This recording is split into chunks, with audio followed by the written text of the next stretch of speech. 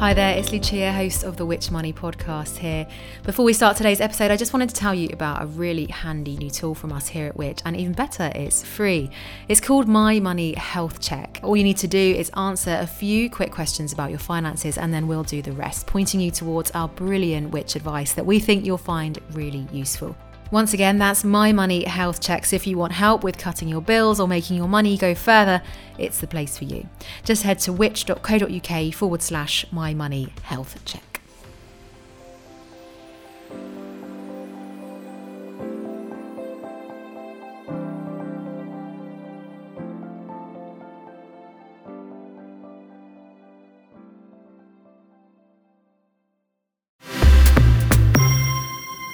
Welcome to the Which Money podcast, your weekly hit of money news and personal finance hacks to help make you better off. I'm your host, Lucia Ariano, and here's what's coming up this week.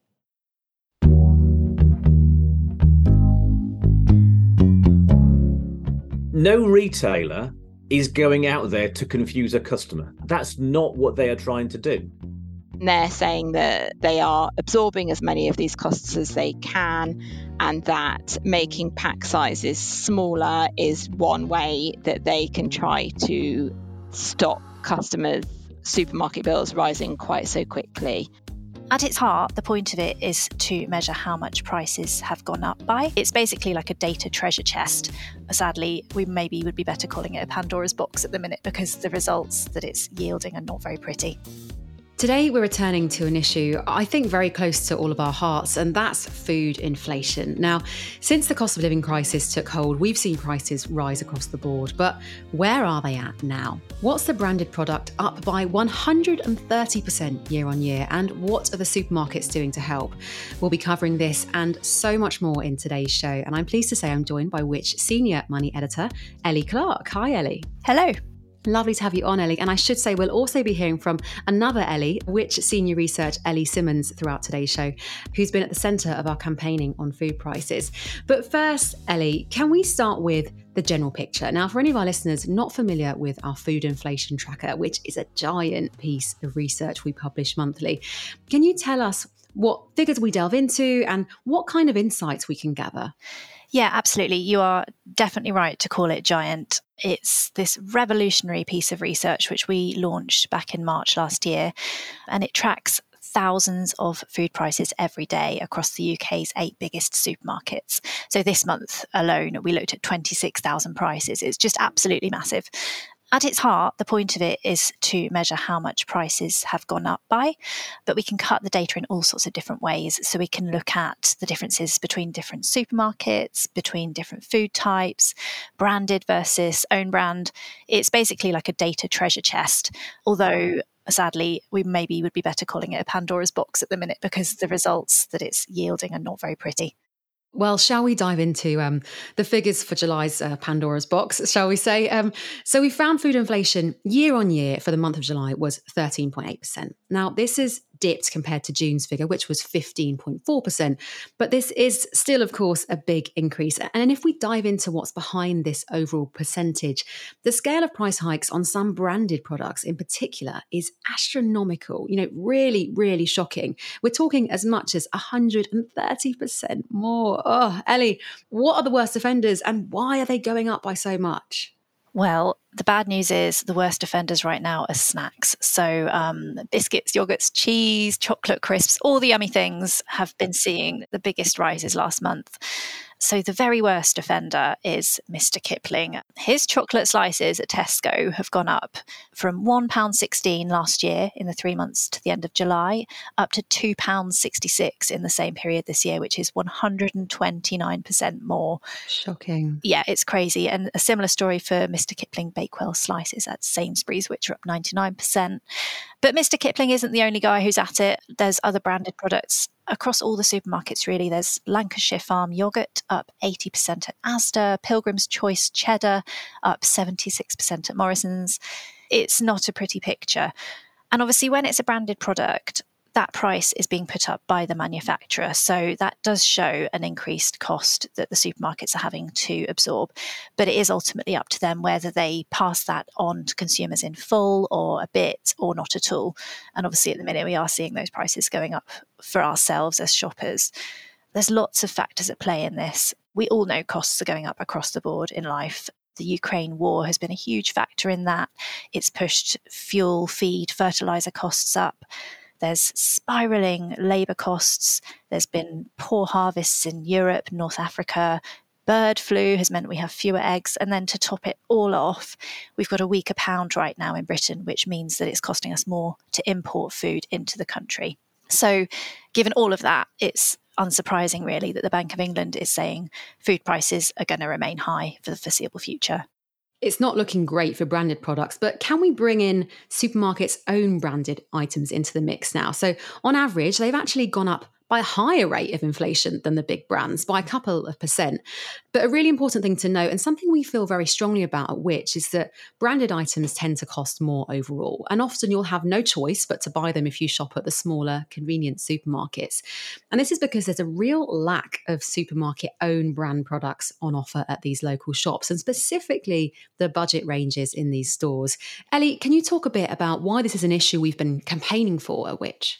Yeah, absolutely. So we know convenience stores charge more for exactly the same products. That probably doesn't come as a surprise to most people, but actually when you add up the costs over the course of a year, it does make a massive difference. So when we looked at Tesco Express, shopping there for a year compared to shopping at a normal Tesco supermarket would cost you £818 more over the course of the year. Oh, Ellie, don't say that. I mean, I'm so guilty. I'm so guilty of shopping at my Tesco Express just because it's 2 minutes down the road. Oh, that is terrible. £800. Oh. So we sent mystery shoppers out into supermarket branded convenience stores. We gave them a shopping list and we said, right, here are some healthy items. We want you to only buy them if you can get them from the supermarket's own brand budget range. And what they found is it's pretty much impossible if you want to buy from the budget range to shop in convenience stores. I think, gosh, of the 35 stores they visited, only 5 of those stores had anything from the lists. And that was literally just one item from the shopping list in those 5 stores. The others had nothing in the budget ranges on healthy foods. And we know people on lower incomes are more likely to rely on convenience stores, which is why we think it's really actually quite urgent that supermarkets start stocking budget ranges in their convenience stores. Now, we have been campaigning on this for months and we are seeing some twinkles of light. In fact, we had a really exciting campaign win recently in that Morrisons has committed to stocking 40 budget range products in its convenience stores by September. Another bit of positive news is Tesco has pledged to start selling some cheaper items in Tesco Express stores. It's worth mentioning that from the examples that we've seen, they're not their sort of very cheapest options, but they are still cheaper than the big branded products that they've previously been stocking. So it is a really positive shift in the right direction. But unfortunately, the other supermarkets just continue to bury their heads in the sand on this. Well, it's good to hear that some supermarkets are starting to come on board, but there is undeniably a long way still to go. Now, while we're on prices, can we also bring in shrinkflation? So I'm talking about the items that have shrunk in size but not in price. Well, let's hear more about it from senior researcher and writer at Which, Ellie Simmons. So we found examples including Lurpak butter. So that's gone down from 250 grams to 200 grams. So that's 20% smaller. Pouches of Whiskas cat food gone down from 100 grams to 85 grams. That's a 15% difference. Penguin bars, the small chocolate bars in a multi-pack, and also Club biscuits as well in a multi-pack. They've gone down from 8 bars in a multi-pack to 7. And McVitie's digestive biscuits, they've gone down from 400 grams to 360 grams. That's 10% smaller. And we've got lots of other examples as well. Richmond meat-free sausages, Magnum's ice cream. That's a bit of a sad one to find you've got less ice cream. We put our findings to the brands and they all said similar things, to be honest, which was that, these aren't decisions they take lightly. They're suffering with higher costs themselves of raw ingredients, production costs, transportation costs, staff costs, and they're saying that they are absorbing as many of these costs as they can, and that making pack sizes smaller is one way that they can try to stop customers' supermarket bills rising quite so quickly. So many really well-known household items there. And with shrinkflation, generally these products are getting smaller, but presumably some prices are still going up too. It all seems like quite a sneaky way of giving consumers less for their money. Ellie, is there any kind of regulation against it, or are brands allowed to do this? Yeah, it does feel really sneaky, doesn't it? And it really gets shoppers' backs up. We're also hearing reports of something that people are calling skimpflation, and that's where manufacturers change the ingredients of a product to make it cheaper to make. So, for example, you might have less mince in your lasagna or less olive oil in your olive oil spread. It's just really naughty, and it feels really unfair and sneaky. And unfortunately for us as shoppers, both shrinkflation and skimpflation are completely legal. As long as the manufacturer doesn't do anything to kind of hide what they're up to, then it is allowed. And so ultimately it's just up to us when we're in the shops to be vigilant. And if we notice something's changed and we're not happy, just vote with our feet. Oh, well, they're not hiding the changes, but they're not really shouting about them either. Well, coming up, we'll be hearing more about how supermarkets are helping with rising prices, hearing from a former retail buyer at Asda, and discussing another big campaign win for us here at Which, all after this. What is happening to supermarket prices? Do own-label brands taste good? What's the best supermarket? What's the worst? How do I spend less on my weekly shop? Are there ways I can shop smarter? Should I just be growing my own veg? How do I even grow veg? Wine to pair with spag bol? When life gives you questions, get answers at which.co.uk.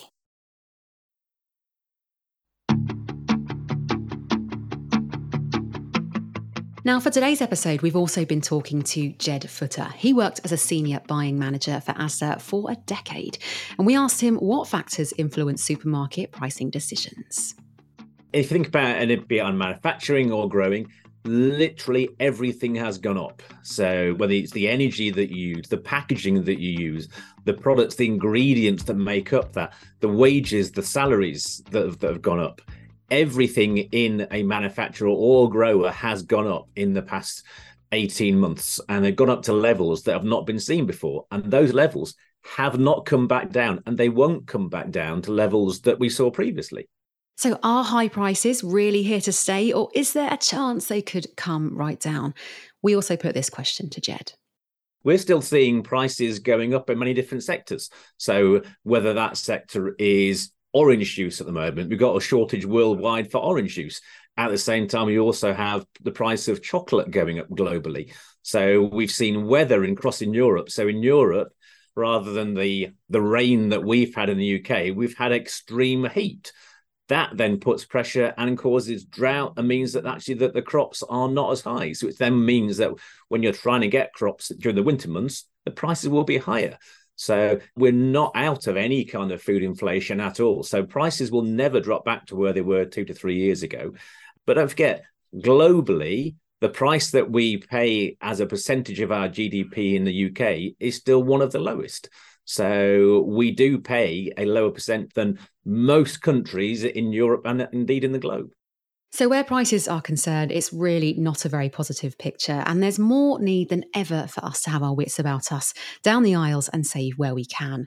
So where shall we start then? Well, we've heard about sky-high brand prices today. Should we ditch them for supermarket own brands? Well, I've got an example here, and it's always a very easy way to start a heated debate. What are the best baked beans? That one always gets people going. And Ellie, I know we've got a load of taste test results, including beans, and they do contain a few surprises, don't they? They do. And yeah, there's no greater joy in life, is there, than finding a cheap own brand item that's actually better than the pricey branded one. And we love a taste test at Which, and we've unearthed loads of great value products that are as good or better than the big brands, including good old baked beans. So I was really excited to see Asda's baked beans actually beat Heinz 77% to 71%. And the Heinz ones cost almost 3 times the price. So when we tested, Asda's beans were 50p. So that is my top tip of the day. We've also found Lidl mayo is better than Hellmann's. If you're going to squeeze in another barbecue or two before the summer's out, if we see any more sunshine, then I would head to Aldi or Lidl for your sausages, where their posh own range sausages both absolutely smashed the pricier brand Heck. Aldi and Lidl both scored 73%, whereas the Heck sausages only got 54%. And again, Aldi and Lidl's offerings are substantially cheaper. And then there's also Sainsbury's cream of tomato soup, Tesco's pasta sauce. There's all sorts of really decent own brand foods that you can get your hands on. You just have to look at the Which website and see the taste test results to see which ones are the best ones to spend your money on. So there really are big savings to be had by giving cheaper options a go. Do try it. It's well worth it. And another point well worth making is on unit pricing. Now, we've talked about it before on the show, and now supermarkets are going to have to step up.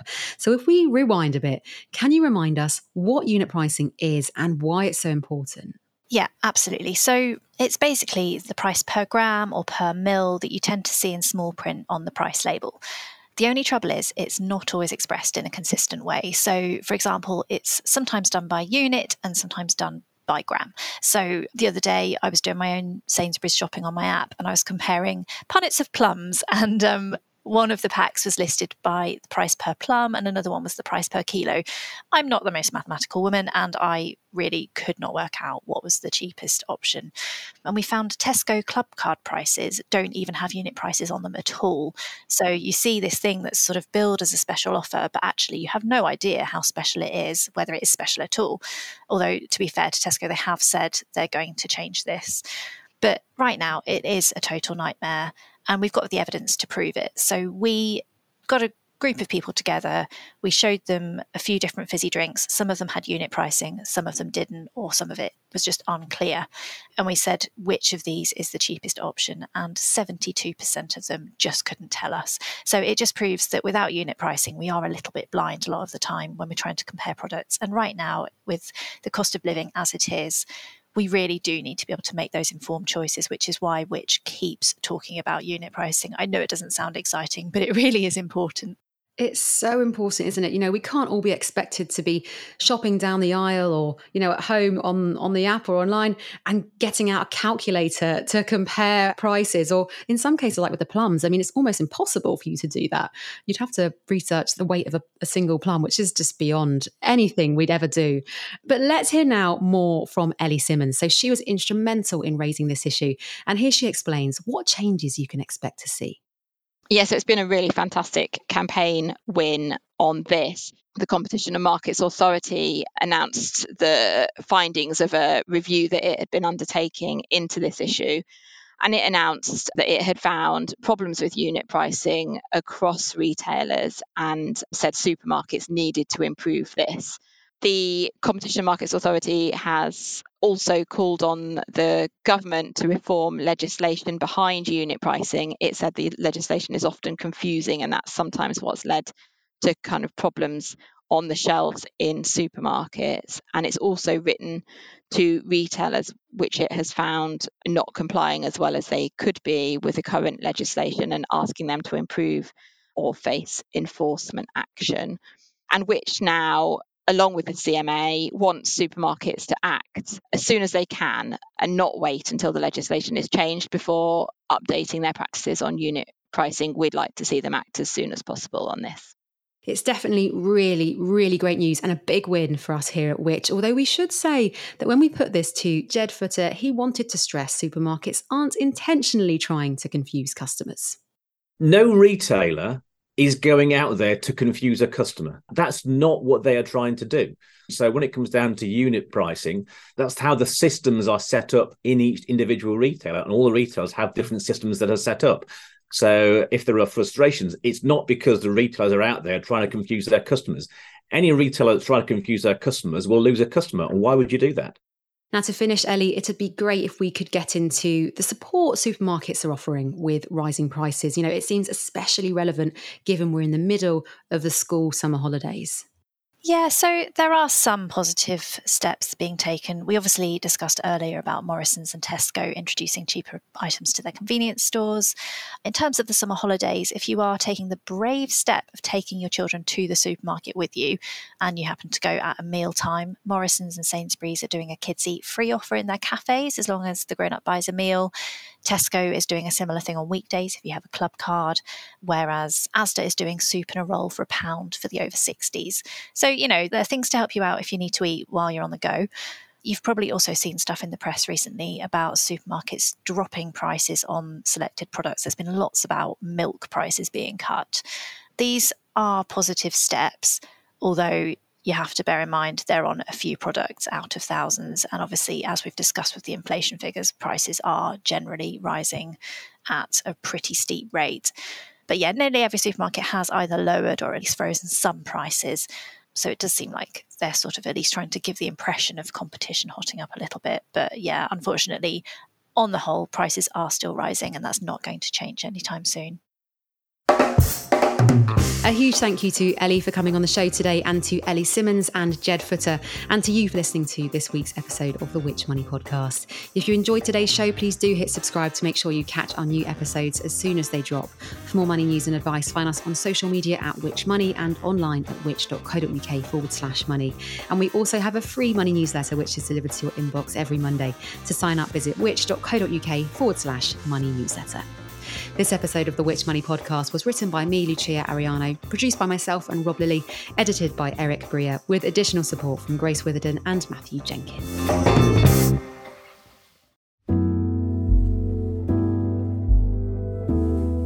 Hi there, Harry from Which here.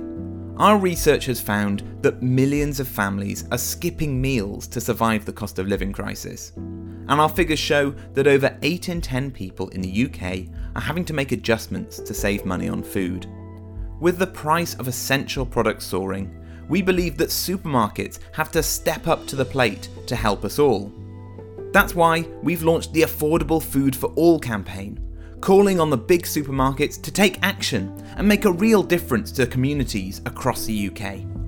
If you agree and would like to join our campaign, then sign our petition at which.co.uk/affordable-food and use the hashtag AffordableFoodForAll on social media.